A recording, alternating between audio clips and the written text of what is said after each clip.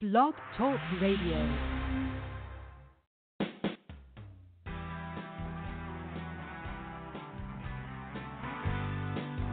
Welcome to Perspective Transformation Radio, enjoying its 10th anniversary, often the number one live airing broadcast on Blog Talk Radio, and reaching a global audience of over 185,000 listeners.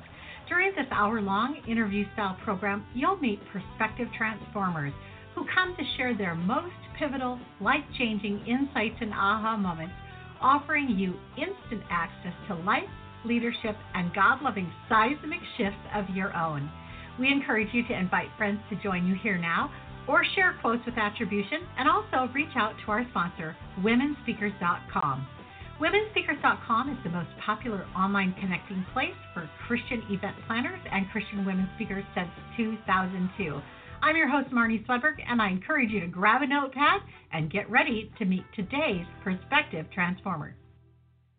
Hey, everybody. Welcome back. This is Marnie. I'm excited to have you with us today, along with our special guest, Natalie Chambers Snapp, the author of the Bathsheba Battle. We're going to be talking today about finding hope. And during this hour, you're going to discover how to keep it real, face and understand pain, deal with the associated shame, anger, and fear, receive compassion, honestly grieve, how to take care of you, and take responsibility for your part, as well as to forgive others and yourselves. Our guest today, Natalie Snapp, is an author, blogger, and speaker known for her refreshing authenticity and practical approach to life and God's Word. Her website is nataliesnapp.com. Welcome to you, Natalie. Thank you so much. It's great to be with you today, Marnie. Well, and it's great to have you here. And the Bathsheba Battle, I love the title of your book, because who knew there was a battle? But Thank you. Right. But you know what? Right. There are real differing opinions as to what really happened there, and the Bible gives us a very abbreviated version of what took place, yes. But we don't see all the details. What prompted you to actually write a whole book about this? That's a great question. You know, my first book was entitled Heart Sisters, Be the Friend You Want to Have. And a part of that book detailed what I call the Super Seven Sisters. And they are just simply seven women of the Bible, personalities that you may identify with as your friendship style. It was fun for women to identify some of the friends that they had and their personality traits. For example, like your Mary friend is a prayer warrior. Your Deborah friend is kind of the person you go to for wise counsel. And one of the Super Seven Sisters is Bathsheba. And my description for her in Heart Sisters was that this is your friend, or possibly you, who has just really gone through some stuff in life and lived to tell about it. And instead of being a victim, have emerged as a survivor. And as a result, have that wisdom and just that kind of, just life experience that can give us an inspiration pretty much when we're going through tough times of our own. So whenever I would have a speaking engagement or I would write about Bathsheba, I just got so much feedback. I would have people come up to me afterwards and want to talk more about Bathsheba and confide in me and say, gosh, listen, I always call them the Bathsheba babes. They would say, I'm the Bathsheba babe. I'm part of that club. And I am too. And so when I started really researching her, what is it about her that is really just catching women who have been through hard times? And really, isn't that all of us? I mean, I think that there's probably nobody in the world that can say that their life has gone exactly the way they planned it to go. So many of us understand the story of our life taking an unexpected turn. And so as I started really diving into her story and researching about her, I found that the way she's often portrayed is not really very accurate. So it just prompted me to really write something that would allow readers to glean a new perspective and kind of set the record straight, but then also offer us hope for when life does take that unexpected turn, just through examining her story. Yeah, absolutely. We think of her, she was taken into the palace, and now she didn't know she was getting taken in there to be told that her husband had been killed. She had no idea why she was being taken in. But then she was brought to the king and then taken advantage of in a situation where she was absolutely the powerless one. Absolutely. Yeah. She's often portrayed as this adulteress, as this seductress, that she was the one that lured King David. But when we look at her story, what we find is actually King David was the one that was on the rooftop. Everybody always thinks that it was Bathsheba. Bathsheba, it was believed, was actually in the courtyard of her home, and she was doing what she was supposed to be doing, because back then it was customary for women following menstruation to do a ritual cleansing, and that's exactly what she was doing. So she gets portrayed as this woman who was standing outside of her house naked. Well, this was customary and normal because they didn't have indoor plumbing at the time. So she was doing what she was supposed to be doing, but King David, on the other hand, was supposed to be at battle with his men and wasn't. And he was the one who was where he was not supposed to be to begin with, which often is how sin starts. So we see that from the very beginning. And just that perspective has been very interesting to kind of set the record straight on as well. Absolutely. And if you think about her situation, she is just a woman, and she's brought in. First of all, she's brought in by guards or soldiers or personal attendants to the king of the country. She's not really in a position to scream or do anything. She's being taken there by powerful people. Absolutely. Back then, when the king summoned you to the palace, if you didn't go, the consequence wasn't great. So she didn't really have a choice. She had to go. Yeah, right. And then some people say that the very fact that King David could come to, so I think let's go ahead and build the story out just a little bit for those of you who either aren't familiar with it or haven't really thought about it too deeply. So the next thing that happens then after she is raped by King David is she's sent home, she becomes pregnant. And this by itself would be enough to traumatize any woman. Absolutely. Absolutely. And, we don't know. The Bible doesn't specifically say any details on that. It just says that they had a sexual encounter. But a lot of theologians do believe that she was actually sexually assaulted. So she's been summoned to the palace by King David. She's possibly, very likely, sexually assaulted, and she's married. So let's not forget that the time, that would be very shame-inducing to be sexually assaulted and also enter into a consensual affair. That was just very shame-invoking at the time. So now she's living with this terrible experience that she had, and she discovers that she's pregnant. So this, of course, alarms King David, and he tries to take matters into his own hands. And do you want me to go ahead and go into the story, Marnie? Well, I think the next thing for her then is that her husband comes home, but he won't sleep with her. So David signs his death sentence, basically. Right. That's what I was going to go into, but I didn't know if you wanted me to keep go going ahead. or not. Yeah. So what we see with King David is he starts to panic, right?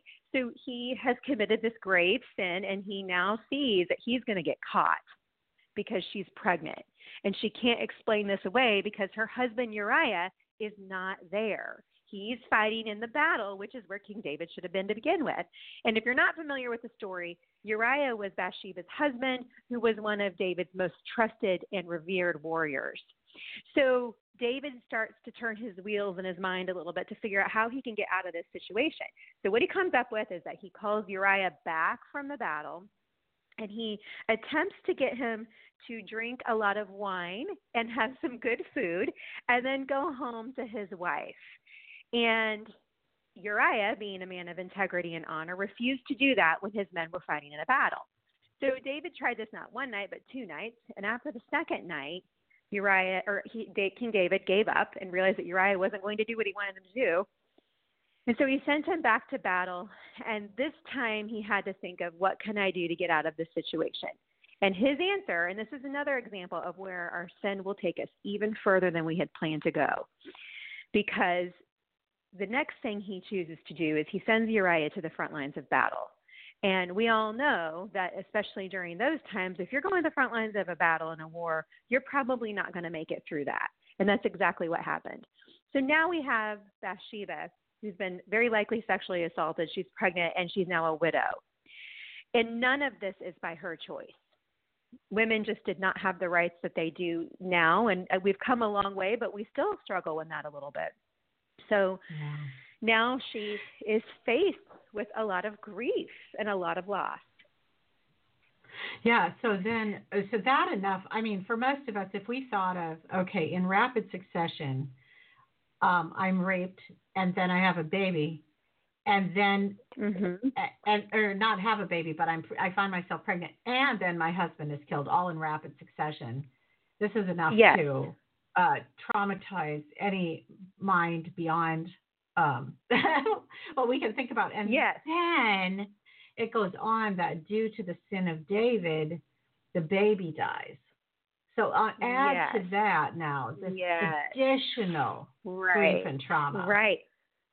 Absolutely. And if anyone, if you're a mother or you have mothered, I believe you can mother in many ways, but if you know the love of being a mom, you know that that's a devastating loss.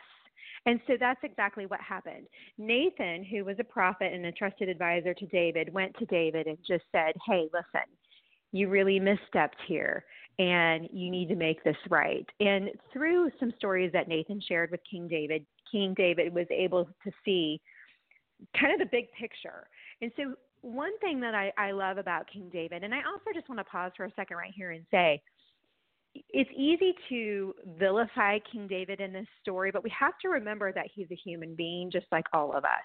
And to me, when I hear about King David, because he did a lot of things right and he did a lot of things wrong, it is so refreshing because it just reiterates the fact that God will use any of us. We don't have it all. Right. We don't have to have it all figured out Amen. to be his messenger. So I like to always point that out because it's easy when we're talking about this to make King David sound like he's absolutely terrible. But in actuality, this is one part of his life that he just really misstepped.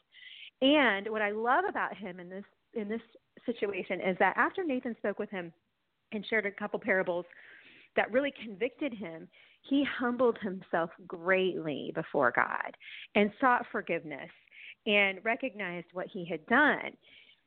But unfortunately, as you had said, there's always a consequence to our sin, whether we like it or not. And so that consequence was that the child that Bathsheba was carrying would not live. And that's what happened.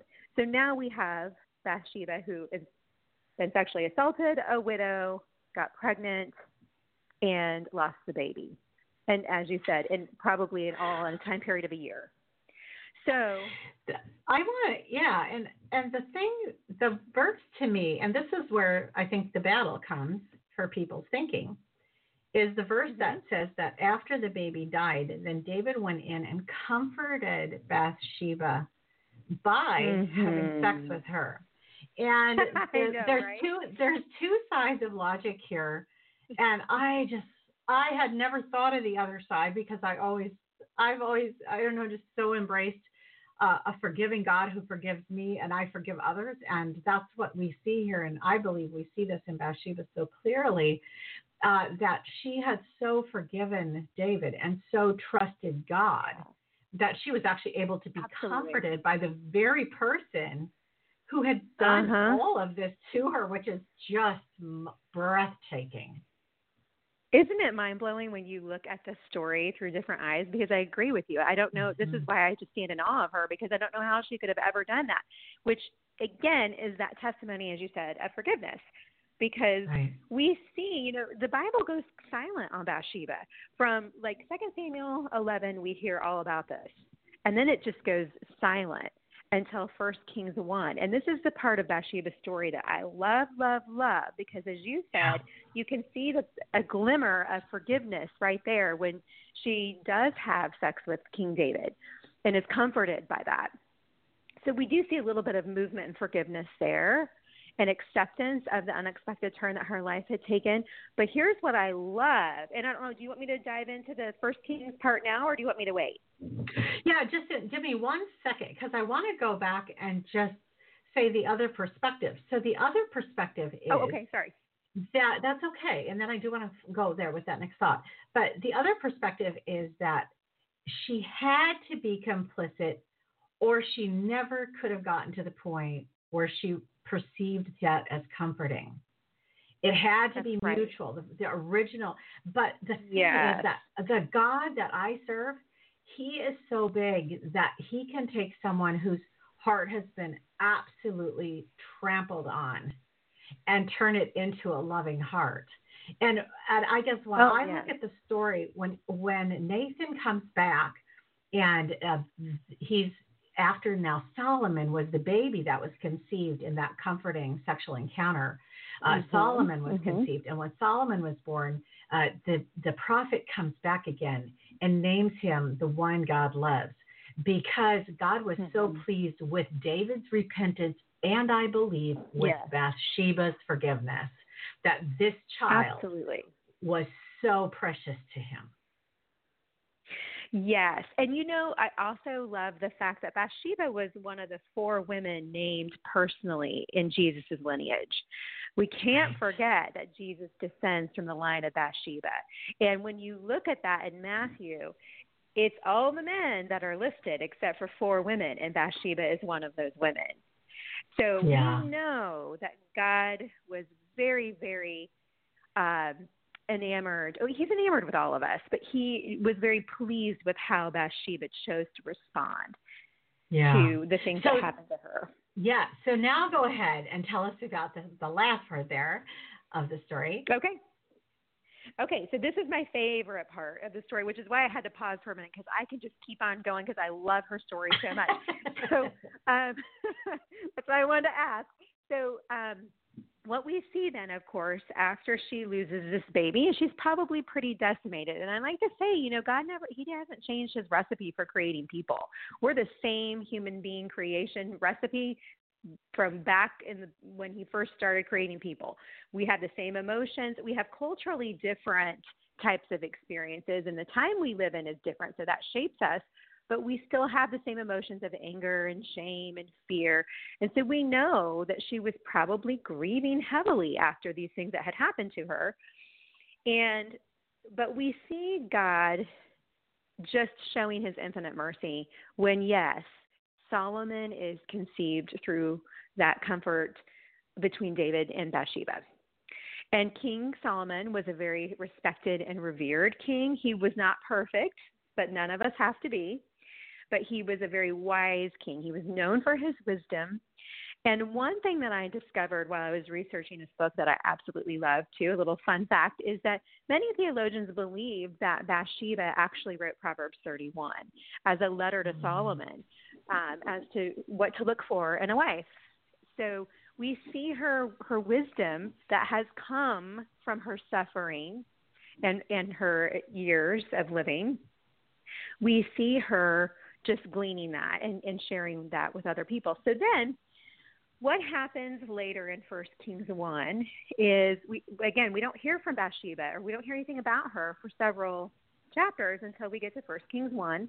And what happens is that somewhere along the way, the heir to the throne was promised to Solomon. Now, King David had several sons, and one of them, Adonijah, was threatening to usurp the throne from Solomon. And so King David is on his deathbed, and he is dying. And Nathan appears again to Bathsheba and says, hey, listen, here's what's going on. Adonijah has threatened to take the throne. He's declaring himself as king. He's even pulling people out to follow him.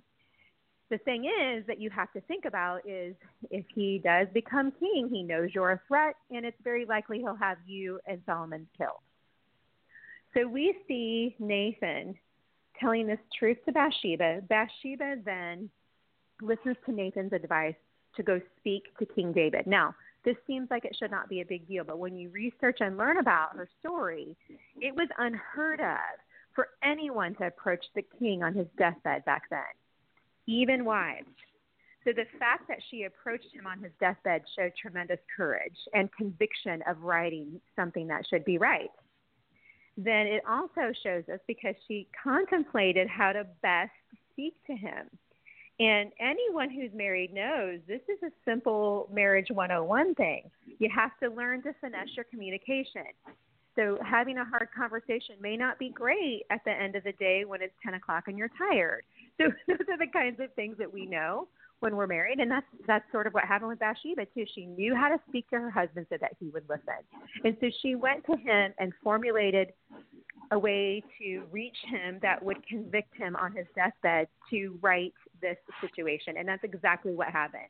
She went to him. She showed him great respect. She explained what was going on with Adonijah. And King David, from his deathbed, declared that Solomon would be the king.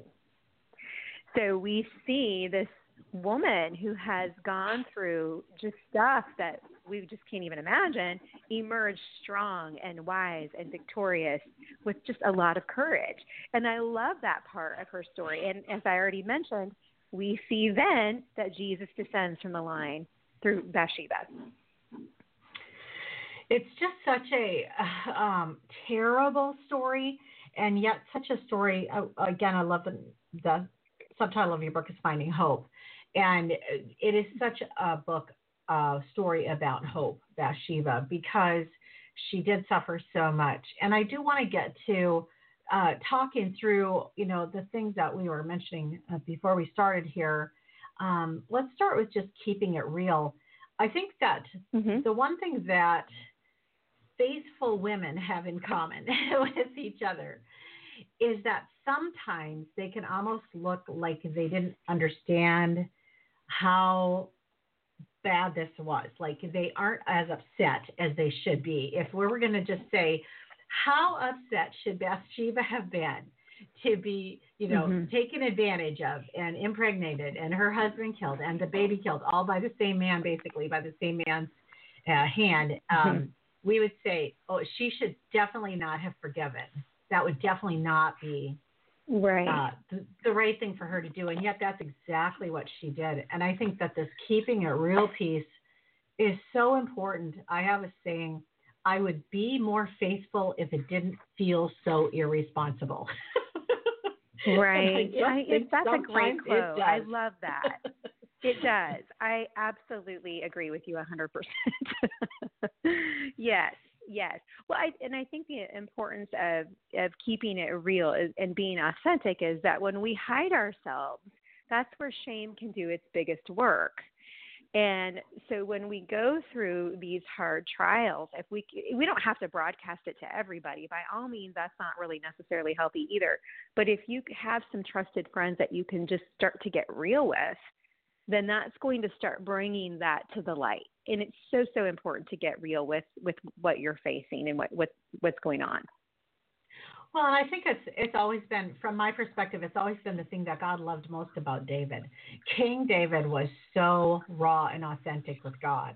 He'll be like, God, you're great. Can I just kill these guys, or would you just kill them for me because I just hate them so badly, And then he'll come back around and say, but whatever you want to do because you're God. But he's really authentic. And in this story of Bathsheba, we come to recognize that she had to truly face what had happened to her, first receive God's love and healing, and then extend forgiveness to David, or she could have never perceived his sexual advance toward her as comfort. Simply no way. Absolutely. And she would not have emerged in 1 Kings 1 with the courage she had to approach him on his deathbed. So there was definitely transformation that happened, and absolutely it started with forgiveness. That was her first choice. You nail it completely, because if she chose not to forgive, then the byproducts of that are resentment and anger and bitterness. We would have seen a very, very different Bathsheba than the one we saw in 1 Kings 1. You're absolutely correct. Yeah. And I think the other thing is that you can face your pain and understand it. This is good to do. I think that what happens, I know for years when my kids were teenagers, they really had a perception of me that I just stuck my head in the sand because something terrible would happen, and I would rebound very quickly and act as if it had not happened. Have that much healing and grace to go forward. And it was as they became adults that they realized, oh no, I was actually facing it, receiving healing, extending forgiveness, and moving on. It's super important that we take as much time as that takes. The fact that Bathsheba could turn this all around in a matter of a year or, 18 months or however long that took between those occurrences, the fact that she could do that so quickly is truly a testament to her faithfulness, her trust in God. But it is so important to face and understand our pain.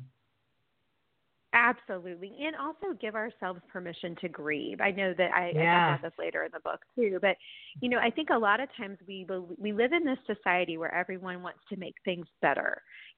So something happens. For example, my mom lost her husband a year ago, and it was heartbreaking, and it's been heartbreaking. But I think people mean well, but they just want her to feel happy again without understanding that this is a process.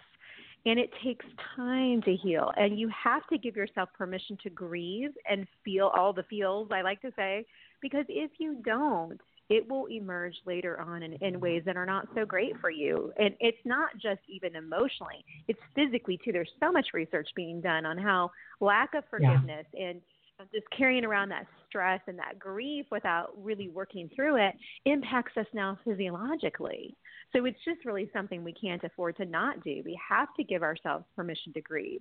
We have to let ourselves feel that emotion. And that's not to say that emotions can always be trusted, because we know that they can be deceitful. But we have to give ourselves permission to feel that grief and then begin the healing journey. And one of the things that I encourage everyone to do, but especially younger women, is to begin to learn how to grieve as you go along. So what happens is when you get married, let's say, that change is so exciting and wonderful. But actually in that acceptance of a new stage of life, a married stage now, you've lost some things. You've lost some independence, and you've lost some autonomy there and things like that. And it's okay to grieve that and feel that. As you bring a new child into your family, that's so exciting, but you've actually lost some things, sleep, but you've lost a lot of things actually. And to actually embrace the grief as you go forward and learn how to do that as a lifestyle, not as something. The Bible talks about grieving not as the world grieves, but grieving in a honest, authentic way that says, wow, this should be the happiest moment of my life, but for some reason I feel a little sad about it. Why is that? And that's because there actually is a sacrifice going on. There's something that you lost in order to achieve the place that you are now. That's right. Absolutely. Yes. Change always brings on, even good change, a change. And so we can grieve the loss of the life of how we lived as a single person, or the life before kids. I remember holding my newborn daughter and thinking, what have I done? And yet at the same time, she's the greatest thing that's ever happened to me. Right. When you're sleep deprived, when you're in that stage, you're like, wait, what did I just sign up for? And I can't return her, and I'm just so tired. But you raise a great point in that too, that sometimes it's the happy things that can make us grieve too. And that's okay. There's validation there too. And it's all just part of being authentic and actually being real with ourselves and with God and with our circumstances. And another reason I really love Bathsheba's story is because she totally is. When she went into King David at the end of his life, she went in, and little Abishag, the cute little teenager or whatever that he had sleep with him at that point in his life, was probably in bed with him or nearby. And she just had to get over it. She just had to get over herself. She did. And just say, this is what I need. And this is my circumstance. And I think that it's just such a beautiful example to us of getting over the thing that is bothering us or hurting us, giving that to Jesus. I don't think that we can heal it ourselves.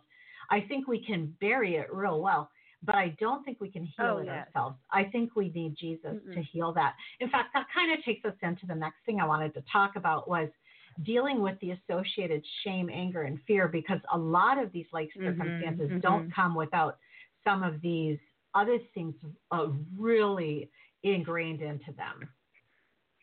Absolutely. And too, if you think about, as I had mentioned earlier before, God hasn't changed his recipe for making people. And so let's think about for just a second how it was in the community when Bathsheba became pregnant and her husband was killed, and then she's marrying the king. Do you think maybe there were people talking about her? My guess would be yes. So she probably, highly likely, had to live with quite a bit of shame, even though none of this is the result of her choice. And so what happens, and just I think there's sometimes confusion between guilt and shame. Guilt can actually be a positive conviction for us, right? So if I do something that I'm not proud of, then that guilt is going to convict me to right it. Whereas guilt tells me that I've done something bad. Shame tells me that I am a bad person after I've done something. So there's a very big difference between the two, because what guilt does is it makes us deal with something we should deal with and then move forward without it impacting our soul of who we are. Shame will penetrate the soul of who we are. And what shame does, it's kind of like battery acid. It just eats away your soul, because what it does is it feeds you lies about yourself. And shame shows up in so many, many, many different ways, but it tells you lies about yourself that are just absolutely not true. And so we start to believe those lies because shame is very, very sneaky. And that's what the enemy will do, is he'll come in and he'll use shame. It's his best weapon, along with fear, to distort the truth of who we are. And we see so many people just suffer from low self-esteem and just depression, anxiety as a result of shame. Shame tells me I'm a bad person. I like that. I like that definition. And it is never, I think the one thing we know is that it is never from God. Romans 8:1, there is therefore now no condemnation to those who are in Christ Jesus. And even the conviction, even the word guilt, I think the conviction of the Holy Spirit does not, to me, even feel like guilt. It is a gentle, it is a becoming aware. It's kind of like when Nathan was talking to David, and all of a sudden David's saying, that man should die. And Nathan says, you're that man. And he didn't do it to guilt him or shame him. He did it to convict him. But this is your situation. And David immediately saw that and just made the turn. You know, he just was like, I'm so wrong. I'm so wrong. And I know when the Holy Spirit convicts me, it's so different. So when the enemy convicts me, when the enemy comes against me, it's not conviction. The enemy comes against me with guilt, shame, condemnation. It's all like that. It's a very dark, black feeling. Whereas when the Holy Spirit convicts me, I see the blackness of the sin, the darkness of the sin. But I personally don't feel rejected. I just feel called to turn. Yeah, it's such a big difference. So I think for those of you who are listening and you've been receiving that God is so mad at you and that he's so ashamed of you, that's not coming from the heart of God. God loves you tremendously. Maybe, Natalie, just speak to that girl right now who's been believing that God is really angry with her. Oh, yes. Well, so when I think about God's character, I love how, you know, he is our Father. And not to sound trite like the song, he is a good, good Father. And the reason why he is such a good Father is because if we are, you know, I'm a parent of 3 kids. And so when they do something wrong, I'm disappointed. I might be sad. I might grieve a little bit, but I'm never, ever, ever going to stop loving them no matter what. And I will never be, I might be angry at the situation, but I will never reject them as people. I tell them every night there's absolutely nothing they could ever do to make me stop loving them. Nothing. And so when I became a parent, I realized the parallel there. Because if we can think of ourselves, and God is that good, good Father, and so if we can think of him being the parent to us, there's no way he's ever going to stop loving us. Is he disappointed in the choices we make sometimes? Yes, that's called sin, and that's normal, and he gave us a solution for that in his Son. But he will never cut off his love for us. Yeah. And I think even the sadness that he feels toward the sin is because it hurts us and or it hurts others. It's always, you know, all the laws, when you go through the commandments and the laws, they're all about protecting. They're to protect. And he loves us so much that he actually extended laws and rules that would help us to be the healthiest and the happiest and the wholest that we could be. And when we violate that, or when others violate it against us, it saddens his heart. So yes, he is sad. Yes. But that's right. The shame, the blame, the condemnation, those things do not come from him. He has a heart of compassion. No. That's what he extends to you. The principle, so I wrote, the last book I wrote was called Flow Through Vessel, in that instead of trying to get up every morning and perform for God, what he really wants is for us to get up every morning and receive his grace so that we can live his life as an extension of him, that he would flow to us, then through us to everybody else. And the principle there then is that I cannot give something I don't have. So Natalie, if you asked me for $1 million, I would have to say, sorry, I don't have it. I can't give it to you. But the problem with believing that God is angry with us, that he is shunning us, whatever, it means that his life isn't coming to us in a way that we can share with others. It's actually right where Satan wants to keep us. So in order for us to ever be able to share compassion and forgiveness and love to another person who's going through something, we have to have first experienced it. And that's exactly right. Yes. That's what's so important about this receiving compassion piece, is that we cannot extend it to others unless we first experienced it. Absolutely. And when we receive that compassion and that grace from God, we begin to feel that love. And what happens when people feel loved? They start to soften. And that's just one way of chiseling through those walls that we can put up as a defense mechanism. We think we're protecting ourselves, but actually we're hurting ourselves in the long run. Right.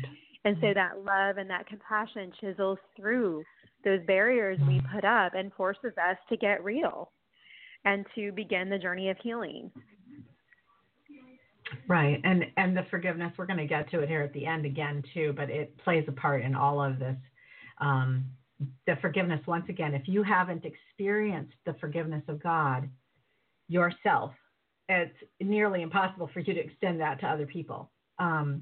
We have to, and it is, I mean, sometimes, I don't know about for you, Natalie, but sometimes when people have wronged me, I remember one time the only way I could forgive was when Jesus said, here, just crawl up in my arms as I'm on the cross. Now look down. Mm-hmm. Can you forgive? Mm-hmm. And I'm like, wow. Yeah, okay. That's a great visual, because, yes. Because I was just so wounded and I just couldn't see how forgiving would help. But of course it does. It absolutely does. And, there are a lot of lies that our culture feeds us about forgiveness. We live in a society that says things like, don't get mad, get even, and revenge is the best medicine. And it kind of just adds that bitterness that much more, right?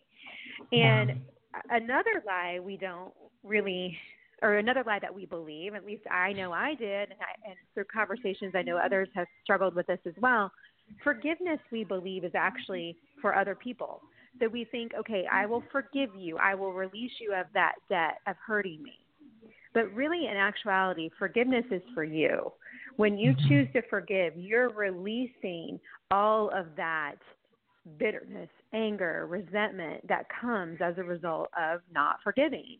So it takes one to forgive, it takes two to reconcile. And so I think we get confused in our society about the difference between reconciliation and forgiveness. That's good. We can choose to forgive, and I don't need to wait for someone to apologize to me to forgive them, and vice versa. So, if I have hurt somebody, I don't need to wait for them to forgive me. I can forgive myself and move forward too. If I have been wronged and they haven't come to me, I can still choose to forgive them and keep walking. And that's a very necessary component to our healing journey because, as I had already said earlier, there's just so much research on the physical association between forgiveness and our physiological makeup in general. That one piece there really tripped me up for quite a while. When I was younger, I remember having a situation where someone had really hurt me and they took zero responsibility for it. And I really didn't understand how to apply forgiveness in that situation because I was like, how do you forgive somebody that doesn't want to be forgiven? I don't understand. I can't do it. I have to have their help. And at one point, God showed me, he just brought this to mind. Does God sit in unforgiveness until I come and ask, and then he decides what he's going to answer?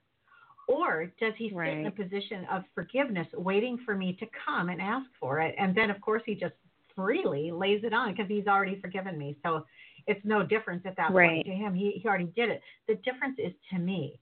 And that's how it always is. Yeah. Like you said, it's about me. But then what's interesting is that once we forgive ourselves, once we forgive other people, it positions us to then be able to help others as they need to forgive. I mean, it is for other people in the end as well, but I have to once again, I can't give away what I don't have. Yeah, that's right. You can't give away what you don't have. Yes, yes, absolutely. But we are actually the ones that benefit. It's kind of like a way to change thinking about it because we for so long believe that we're letting someone off the hook when really what we're doing is we're letting ourselves off the hook. And I want to also add on that too, another lie that is believed a lot of times is that when you forgive, you're condoning what happened. Actually, when you forgive, you're showing tremendous maturity and courage and love for yourself. That is not condoning and saying it's okay. With my kids, we have this thing where if you say, I'm sorry, if I apologize for something that I did, I don't want you to say it's okay. It's not okay. What you need to say is, thank you, I forgive you, I love you. But we don't want to say it's okay because, it's never really okay to hurt somebody, is it? But that's just kind of a canned response we say. So it's not condoning it. It's just saying that I forgive you, I release you, and I am going to keep walking on my journey in peace. Well, and it kind of circles back up to what we started with. Keep it real, face and understand your pain. Where the only way to truly forgive somebody is to actually look at what they did to you and choose to apply forgiveness to it.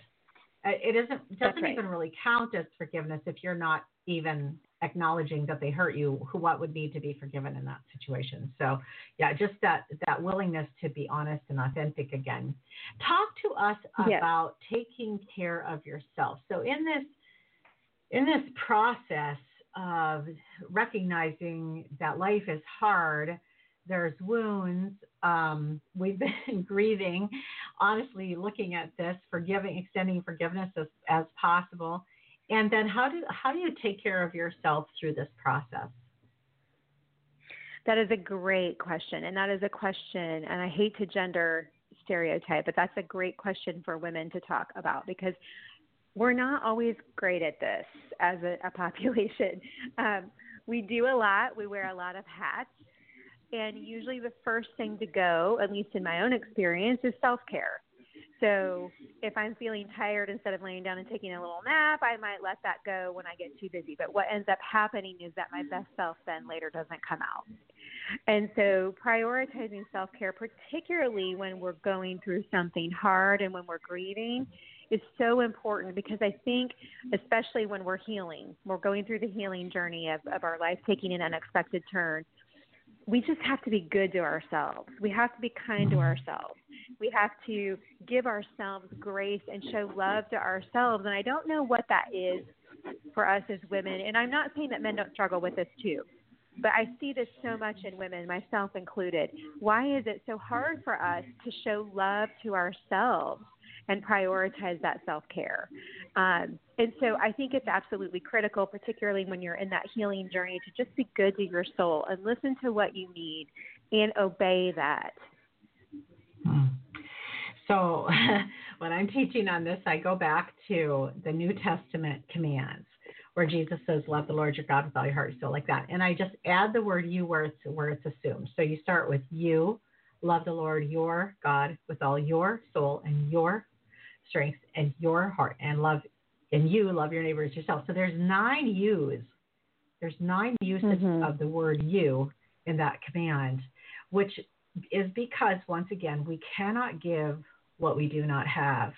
Now there's at Marnie.com, there's the holiday planner, because what happens to a lot of women during the holidays is we give and give and give and give and give and give and give and give and give and give and give.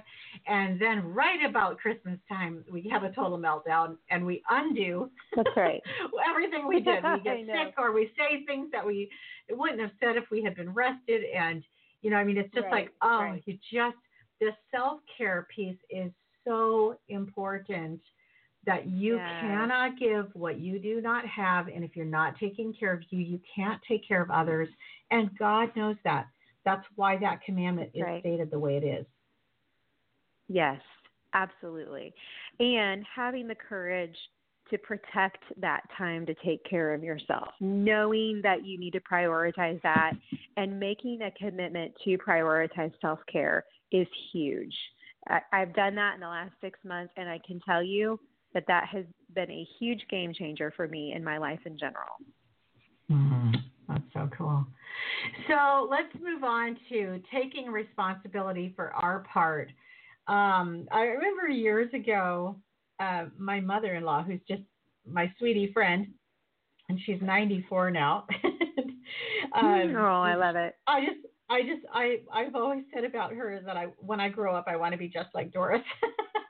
And I remember I love that. What years a great compliment. Years ago, she had been hurt by someone had come in. She was a church secretary at the time. Someone had come in and said something hurtful to her, and she was processing it, and she was telling me about it. And she said, well, what I do is I give it to Jesus, but then I look for the one thing that he can tell me about what I could learn from this, or how I could change and be better in the future. She said, and sometimes it doesn't have anything to do with the exact confrontation piece. Sometimes it's a surrounding piece or whatever, but she's just been faithful to look for an area where she can learn and grow from every situation, even something painful. And I just thought that was such great advice, and just have adopted that as well, to take responsibility for anything that might be my part in a situation where I'm actually the victim. Yeah, absolutely. And of course, there are some situations where, you're going to come up empty. Like in Bathsheba's situation, I don't really know what her part is. But I can tell you that those cases are oftentimes rare. So I think if we can look at, if we have an argument, and the holidays kind of bring this out, and people say this is kind of a good time to talk about this.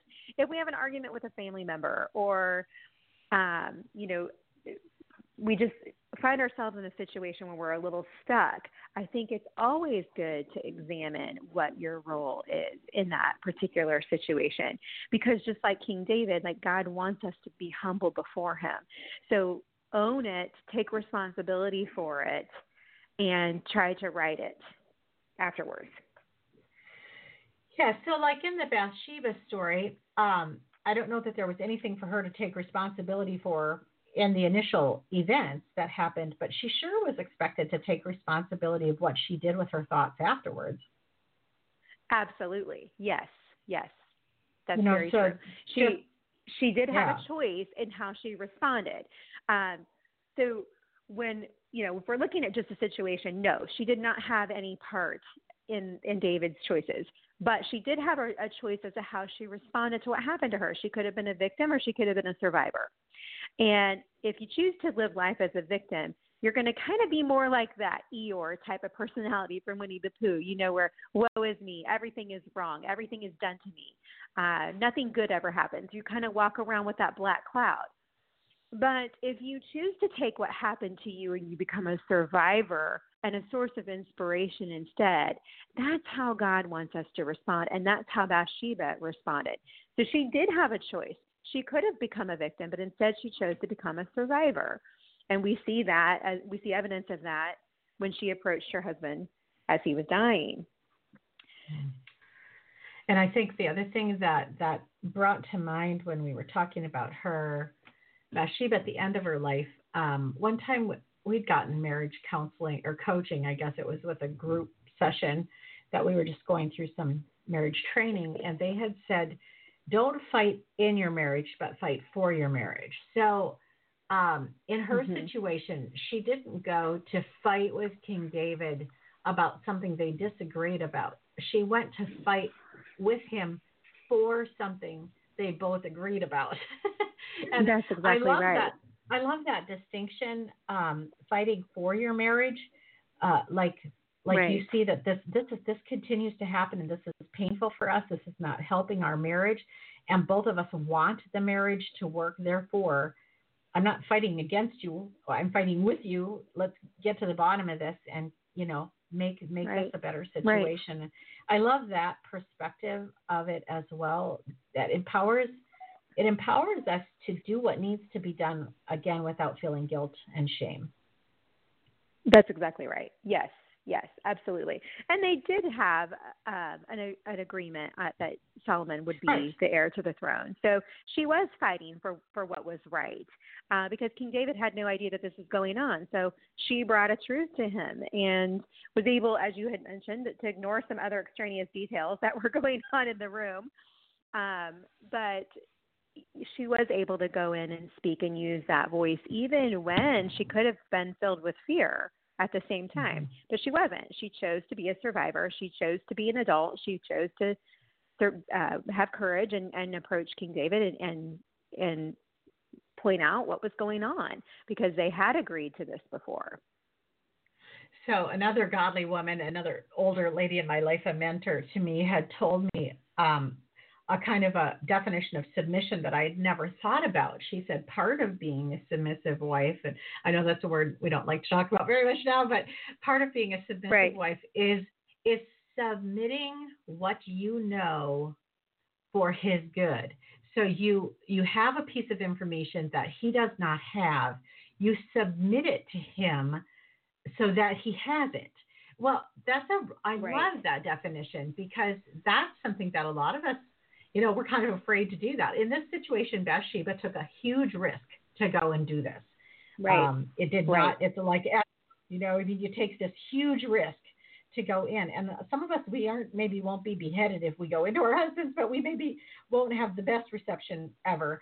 And it's worth it, you guys, if God has given you a piece of information that's important for your husband to have, it's important for you to, by faith, takes a step and submit that piece of information to him, even if his immediate response is not what you'd hoped. We think about the immediate response of Nabal in the story of one of David's other wives, Abigail, and her husband did not respond well. And that's part of the risk that's involved. But because we're safe in the hands of God and we're doing what we know we need to do, then we can rest assured that God's got us. It's funny. I remember doing a Bible study that Kay Arthur had led, and she said, listen, sometimes you take this information to your husband, and like Abigail's husband, if he doesn't respond and make a wise choice, sometimes you just have to duck. And so I think about that oftentimes too, because you take that information and then he can respond with having all the facts. And sometimes he may not respond the way you want him to, as we see, again, with Abigail's husband. So, yes, that's a very valid and good point to make as well. So I love your book. You guys want to check this out, The Bathsheba Battle, Finding Hope When Life Takes an Unexpected Turn. It's a paperback book. It's got all kinds of great stuff in it. A Turning to God section, questions for reflection or discussion. This would be a great group Bible study as well as a personal study, or just a book to read for your own encouragement and help. And Natalie, your website is nataliesnapp.com. Snapp has two P's, A-P-P, at the end, nataliesnapp.com. If people go over there, what are they going to find? Well, I have been writing a blog for 10 years now. I have been less active on the writing part of it there, but I do pop over there periodically write a little update. Most of my interaction occurs on social media. So you can find me on Facebook at /author Natalie Snapp. I'm on Instagram as Natalie Snapp as well. You can send me messages via those vehicles, and I will do my best to get back with you in a timely fashion. I usually give myself 48 hours. But that would be the best way to connect with readers and anything that you want to read on the blog. Awesome. And do you have like a theme verse for life or a favorite passage?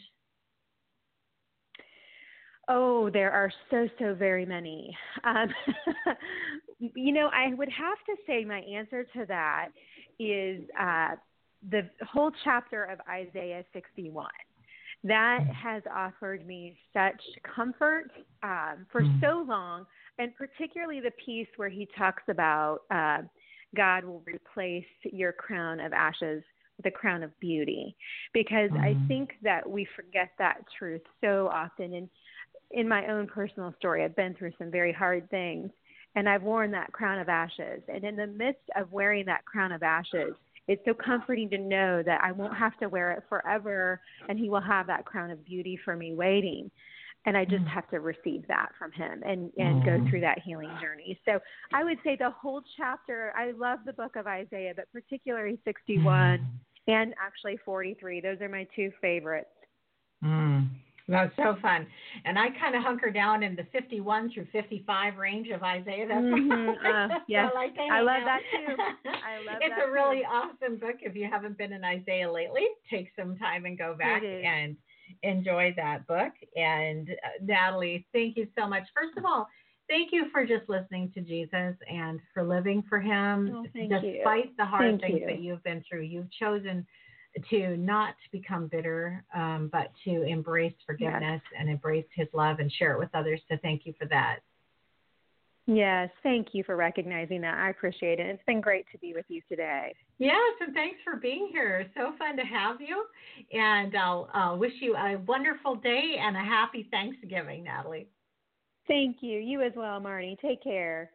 Take care. And you guys, it's just been so great to have you with us this afternoon. It's always fun to be together on Wednesday afternoons live here at Blog Talk Radio, as well as to those of you who listen around the web. Just thanks for that. We appreciate your faithfulness. And for those of you who host us on your website, love that.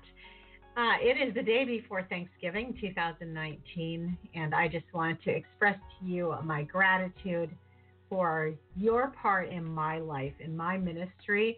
I know a lot of you have come alongside and helped to support me as I've gone around the world and bringing hope and help to women worldwide. And for those of you who have prayed for me or invested financially into that mission work, thank you so much.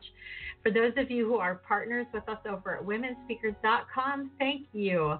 I just love connecting planners with speakers over there. And if you're a planner looking for a speaker, check out over 1,000 awesome Christian women speakers at womenspeakers.com. And if you're a speaker looking to find more engagements, join us over there as well.